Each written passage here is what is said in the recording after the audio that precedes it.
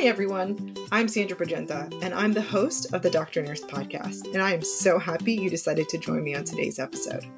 This podcast is a platform for nurses to share their journey as they made their way in the diverse field of nursing as either entrepreneurs, in academia, private practice, or even the corporate world.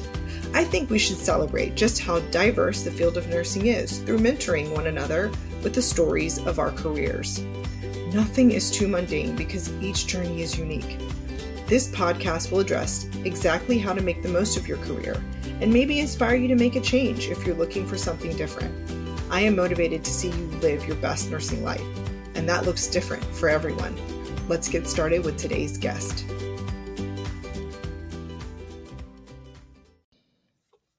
Today, I have the privilege of chatting with Ivy, a family nurse practitioner from Greenville, North Carolina.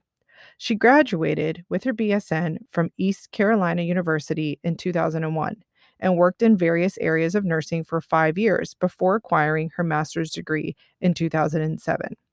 She is currently enrolled in the postmaster's DNP program at ECU. As a nurse practitioner, Ivy has worked for 13 years at the CHS Pediatric Office in Greenville, North Carolina. She has a desire to deliver excellent patient care to help her patients achieve optimal health as a family unit. She has obtained her certificate of advanced education in obesity medicine with OMA. She sits on their National Pediatric Committee. And for the last 8 years, she's been an international board certified lactation consultant. Ivy enjoys her long-term relationship with her boyfriend, Mark, as well as hiking and photography. Hi, Ivy. Thank you for coming on to the Doctor Nurse Podcast today. Thank you so much for having me. We're going to first start with, what's your current role or job title? Explain what you do for a living. So I'm a family nurse practitioner. I've been at the pediatric office I work at this is year 13, actually starting year 14 soon.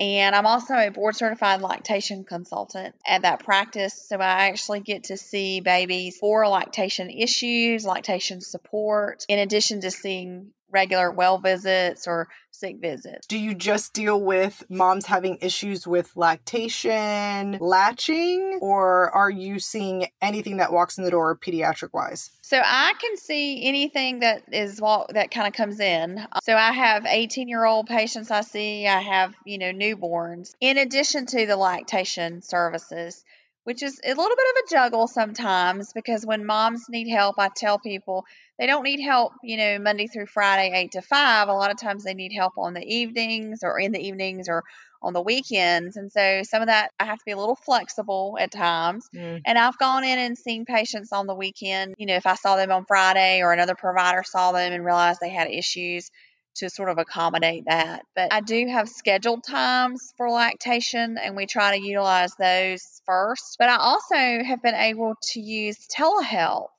more. I was one of the first providers at our practice to really start using telehealth, and we've been able to increase that. And so when the pandemic hit, a lot of practices were switching to telehealth options. We were already ahead of the game because I had utilized that. And so you're giving care for lactation or just anything that walks in the door with telehealth? So for telehealth, I do focus a little more on the lactation part now, but I still will see a lot of my attention deficit or behavioral concerns through telehealth. I see some rashes, different little sicknesses like that. I feel comfortable doing through telehealth as well. So you were on the cutting edge of the telehealth journey that the rest of the country is now on, which is pretty cool. What do you think is great about it? So for a mom who has a baby at home that's having a breastfeeding issue, the thought of having to and sometimes there are certain issues we have to see in clinic, but sometimes I can talk them through things, and it's a secure site that we use. They're not having to come into the office. They're able to be right at home. I can see their setup as far as how they have their pillows placed, what options do they have for positioning. So it gives me a little more insight and it's a little more comfortable, I think, sometimes for them versus having to get out and try to get to the office with a newborn.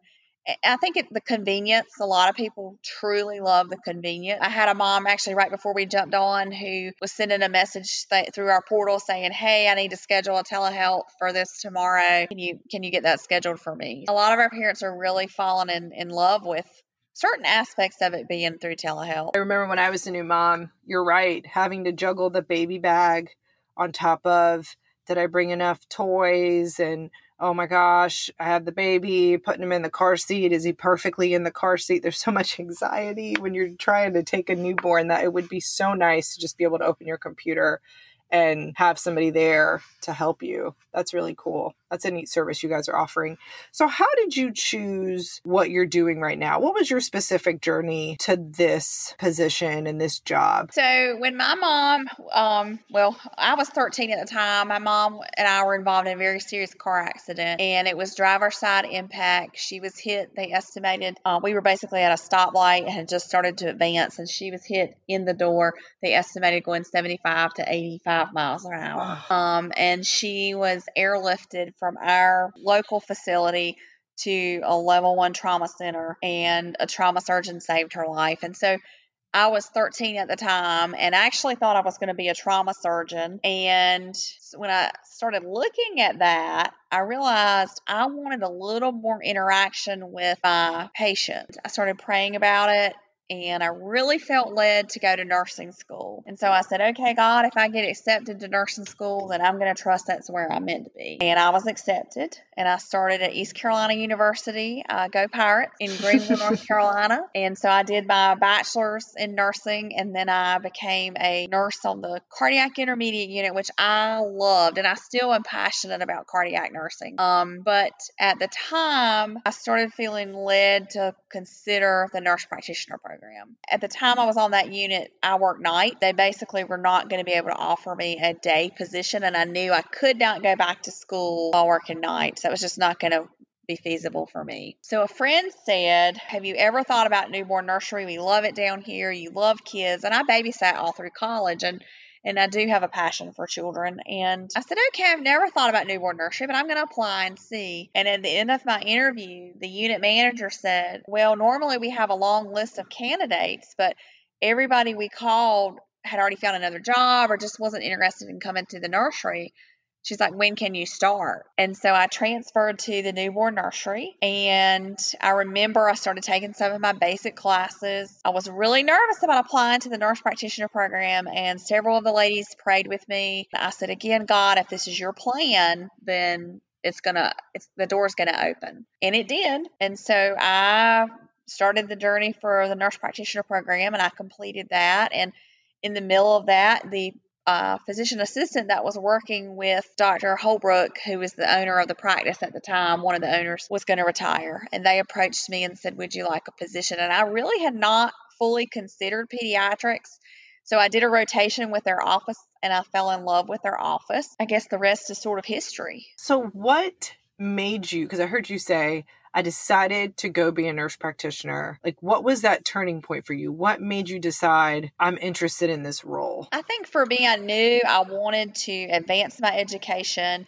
I knew I wanted to be a little more involved in making the decisions for my patient. I value bedside nursing. I think it's an excellent role, and we need more bedside nurses. I mean, we know that we're in a shortage actually right now, and I think it's going to probably get worse with the pandemic, and we're seeing nursing burnout. And so I do value those nurses, and I valued that role, and I learned a lot in that time. But I knew I wanted a little more involvement with my patient. One of the things I didn't like is we take care of them in the hospital and we send them home, and we don't have those connections. And I guess I sort of have the mindset of the little country doctor. I grew up in a very rural part of North Carolina, and eventually God may lead me back there, but he hasn't yet. I want to go to the kids' ball game. I want to be the provider who watches them grow up. And I've had already some patients who were older when I started at the practice I'm at, who are now coming back with their babies. And so I'm getting to see sort of those generations and really feel a part of their family at times. And I think that's one of the things that makes us different as nurse practitioners. I think we have that connection piece sometimes that I think sometimes is potentially missing in other healthcare roles. And I love that. I have had kids that have asked me to go to their Christmas programs, and I try to find a way to go to their Christmas programs. And, obviously I can't go for every kid and I can't go every year, but those are things that I think are important to kids. That's one of the things that I also liked about nursing was the ability that I felt like we had to connect to patients in a way that just felt really real and tangible compared to what I saw in physicians where they just kind of walk in, they give a diagnosis, they come up with a plan, and they just walk out. I felt the same way, that like nurse practitioners tended to be more the role of just listening. And I think that goes back to our nursing training and kind Absolutely. of, the nursing empathy that we're taught to just put yourself in people's shoes, and it just exudes itself when you're a nurse practitioner because you don't know how to be any other way but that way. So it's like I've got a little more knowledge, I've got a little more understanding,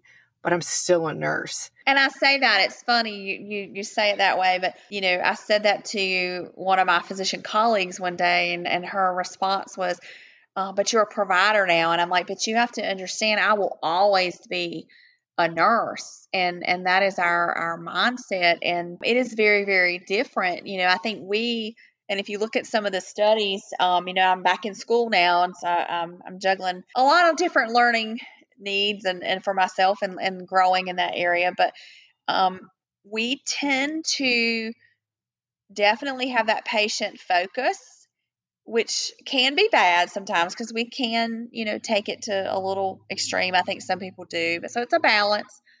But we focus more on, are there all their needs met?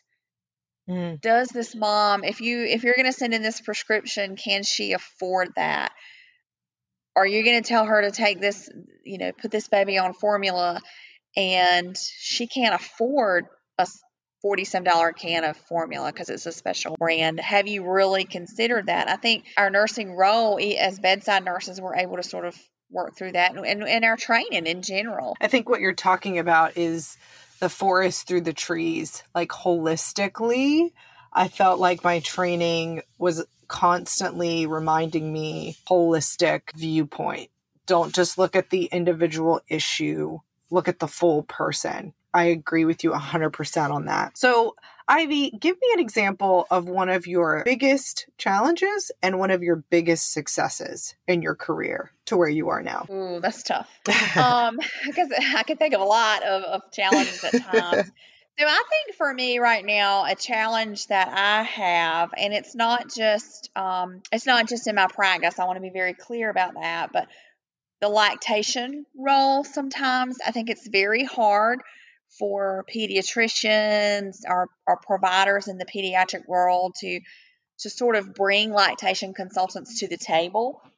And I think that they struggle sometimes with that. I think it's easy for them to say, especially if they are female and they've breastfed, I think it's very easy for them to say, oh, I've breastfed a baby and I know this is how it's supposed to go. And sometimes I feel sort of caught in the middle because now I've got a mom who's calling me and they're saying this isn't going well, but yet I have a provider who's saying, well, it's going great and I think they're doing fine and I have no concerns. And so I think that's probably my biggest struggle right now, is how to find that happy medium balance. And of course, my patients are always going to come first. And I think some people don't necessarily they see that maybe as negative, that I'm going to be a little more patient advocate. And so I don't know if that's an ego thing or what the situation is with that. I still struggle with finding out exactly what causes that.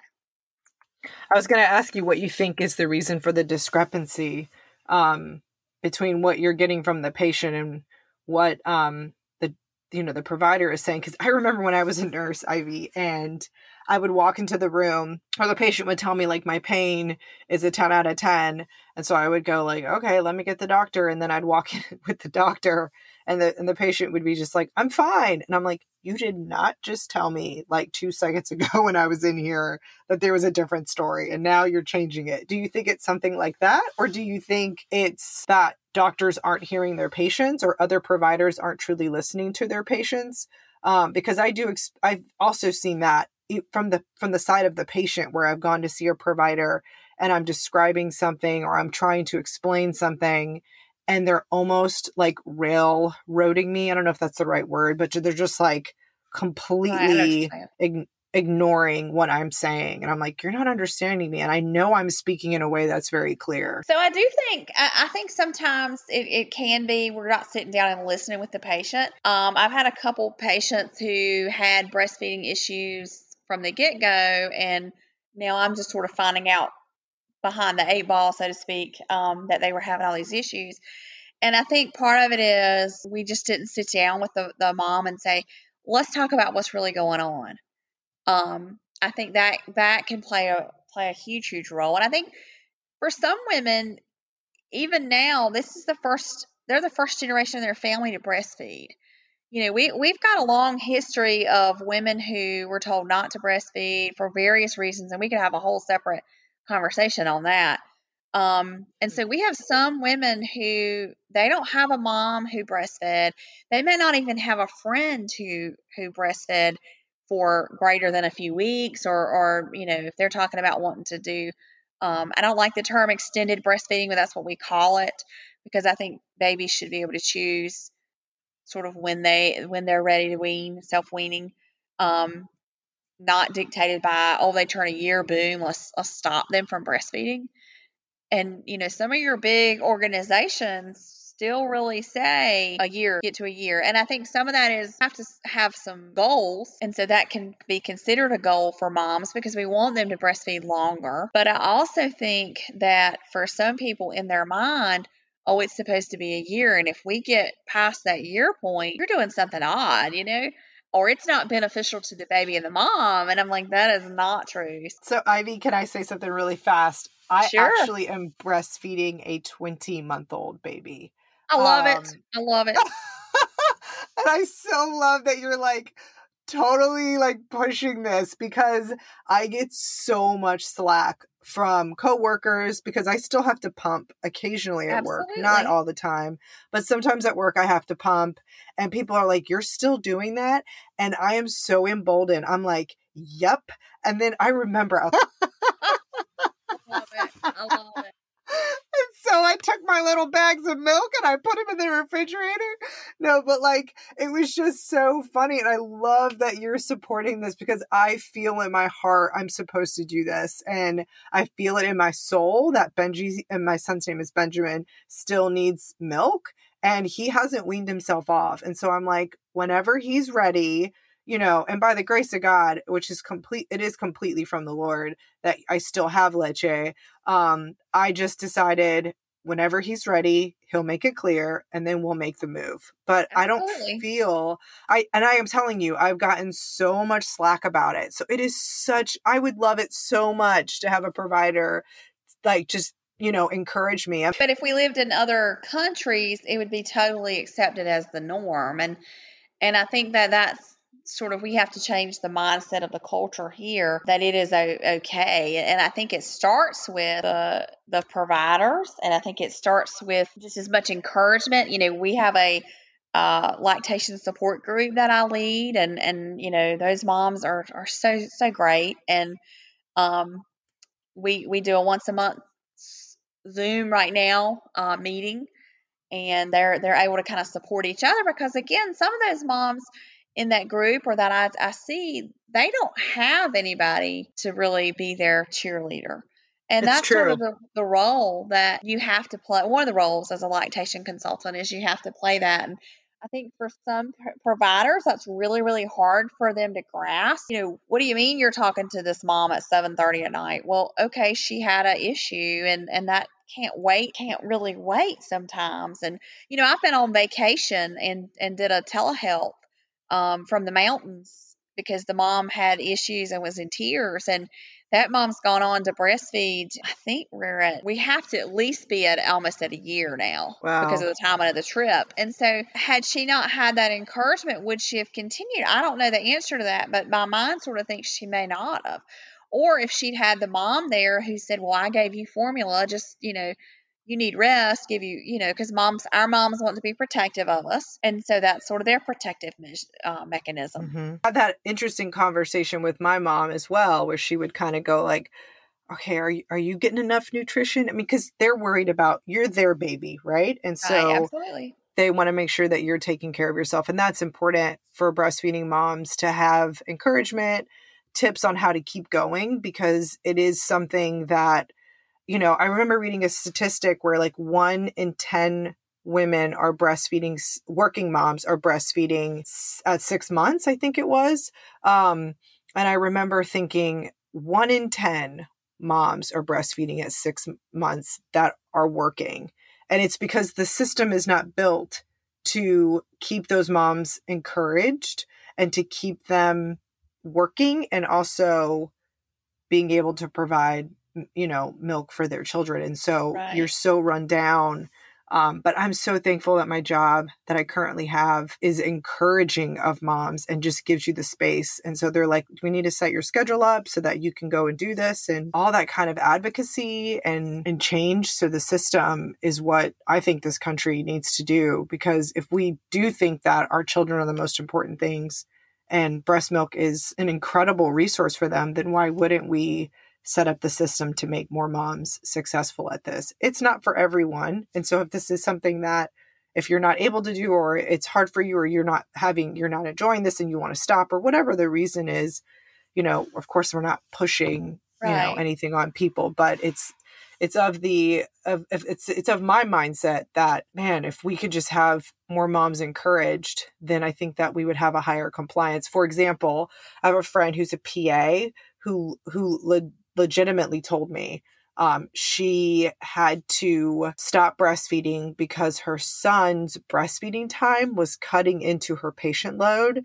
and how much she would get paid per patient. And so she looked at how much formula would cost versus seeing the patients that she could see. And she said that she was going to be making more money to see the patient than to continue Right. breastfeeding. And I was like, why is the system designed this way? Yeah, this mom would have continued breastfeeding if it wasn't for her job. And it's just disheartening. The other Go ahead. thing too, I'll say this, we have a country that, I'm big on pediatric obesity. I sit on the OMA's pediatric committee, and which is a national board, and that's a passion I have. Well, it's very linked to breastfeeding. We know that those babies tend to have lower issues with obesity later on in life, and it helps so many benefits to mom too. But we need to look at our society, and I think if that's one thing the pandemic has taught us, we have a problem with people who have obesity and are overweight. Let's say it the right way. Yeah. We have a problem. They need help,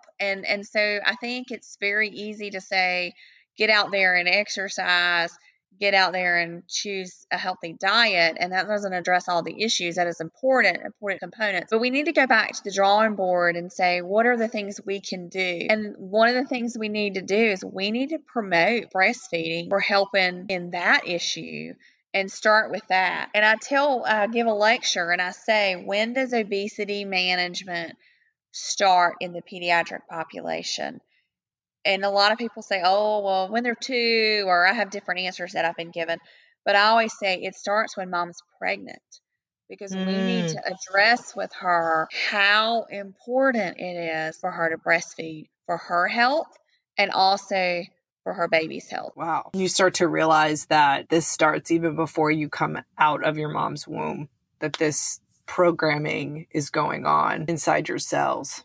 I don't disagree with you. I think that you are 100% correct. And I think it does require a shift. And I think we have to create systems that allow women to be able to comply with Absolutely something that is so important to the beginning of your life to the end. Like, it begins to shape the trajectory of where you go. So we talked a little bit about your biggest challenge. What about one of your biggest successes? I think for me, some of my biggest successes have actually been through my patients. I have some patients, I mentioned the obesity, that I really have a strong passion for that. And I have a few patients right now that have really struggled, and we are really on the right track, and they're making such good, healthy choices. And I sort of feel like I'm a part of their success.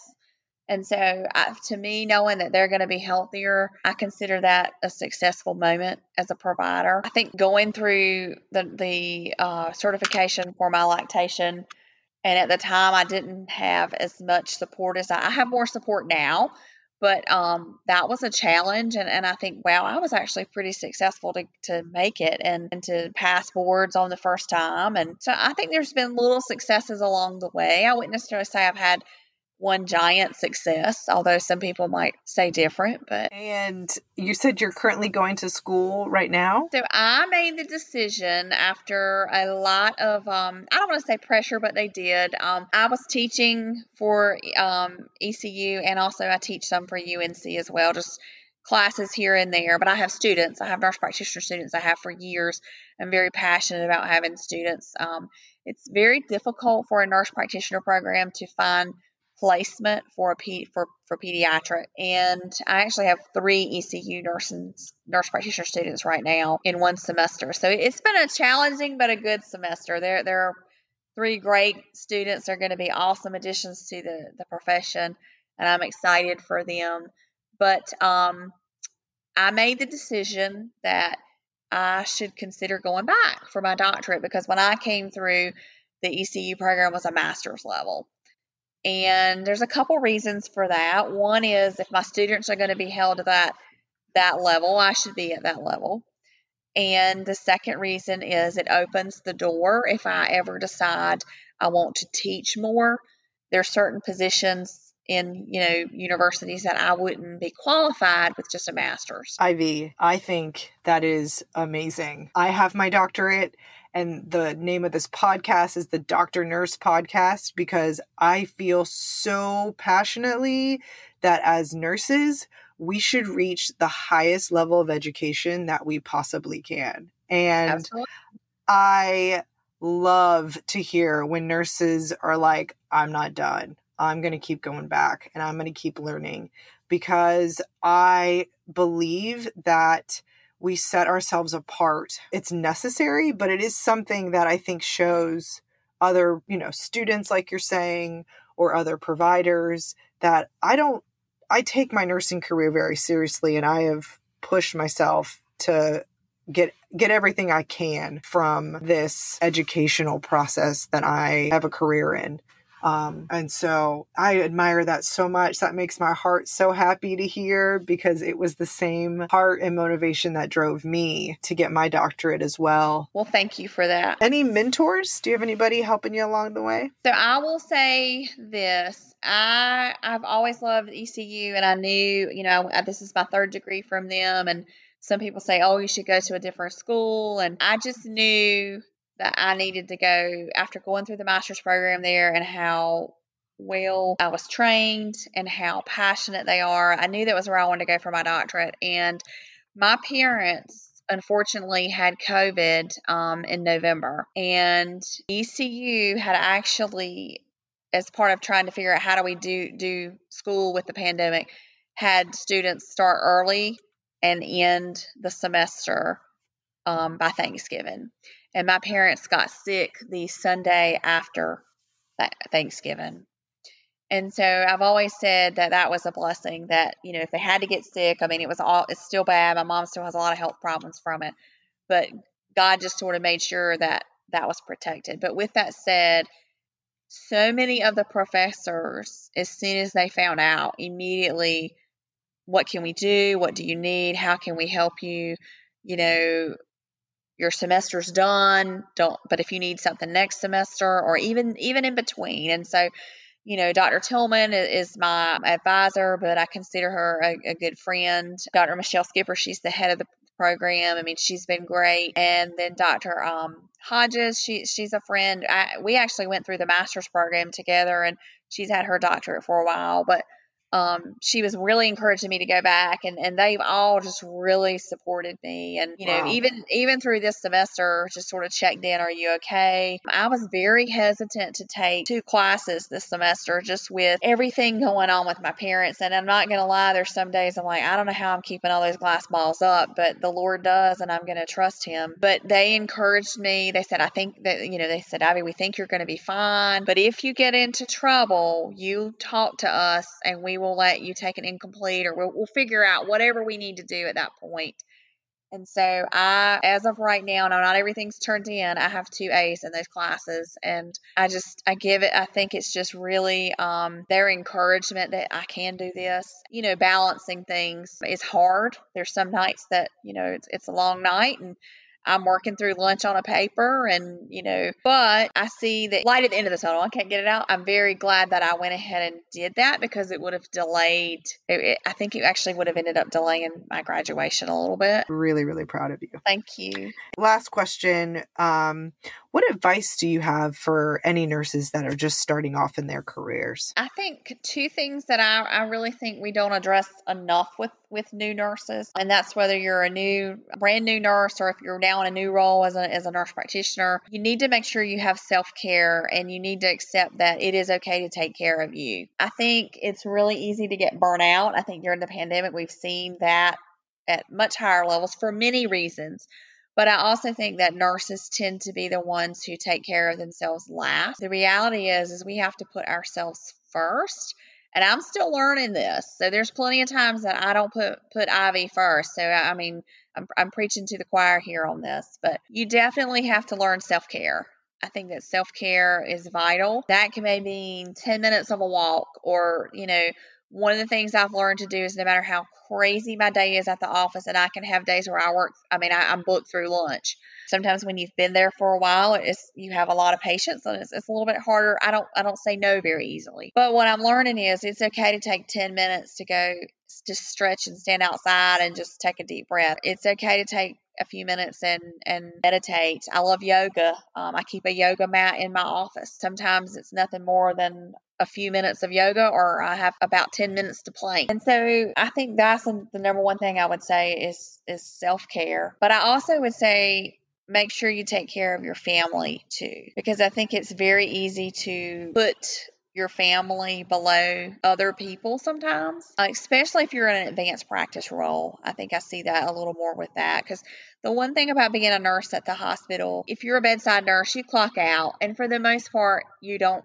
always take it home. You may take emotions home. You may take some of that home. One of the things I have on my door as I come in from the garage is, "You're home now. It's okay to breathe." And I have that up there. Oh, and I I love literally that. sometimes just look at it and say, "Okay, I'm home now. Everything is at the office. Yes, some breastfeeding questions may come up. Yes, some other things may come up. But I'm home." And so I think putting your family up there and yourself. Alrighty. So the last part of this podcast is just rapid fire questions. We'll do 3 questions of quick rapid fire questions and then we'll wrap it up. What is your most used emoji? Oh, a heart. And what book are you currently reading? So I am currently reading the new book, and I can't remember the title of it. It's just come out. Oh my gosh, I can't remember. I just got it yesterday and I just started it. It's a family that does the Christmas jammies. Have you seen them? No. Okay, they're so hilarious. But anyway, they actually live in North Carolina, which is where I'm from. And Finn is the guy's name. Oh, I'll have to send it to you, but it's a great book. Well, I've only read a little bit. It's awesome. Okay. And then if you could win an Olympic medal for any sport, real or fake, what would it be? So I am not athletic. So I would probably say if I could be great at any sport, that I would love to be great at skiing. I've always wanted to be a great skier, but I am not talented, and so I've broken both my feet and other accidents. My gosh, this might not be the I'm not sure I need to get on skis. Oh, well, that's a wrap. Thank you so much for coming on to the podcast today and chatting with me. It's been an absolute joy. You are so amazing. And I'm your fan with getting your doctorate degree. Well done. Keep going. We can do hard things. Thank you so much. Yeah. Thanks for coming on, and we'll catch you next time. Sounds great. Well, we're at the end of our time together. I hope you enjoyed the chat. The Doctor Nurse Podcast is on Instagram, so please follow us there for any updates on new podcasts and some information to follow up on the podcast. Please leave a comment down below if you like this podcast or if you have another great idea for a topic you want to hear in the future. Thanks for listening. And just a reminder, the information in this podcast is for educational purposes only, and the information should not be used in substitute for professional medical care by a provider. The information in this podcast does not represent medical or professional advice or services. Thanks for listening.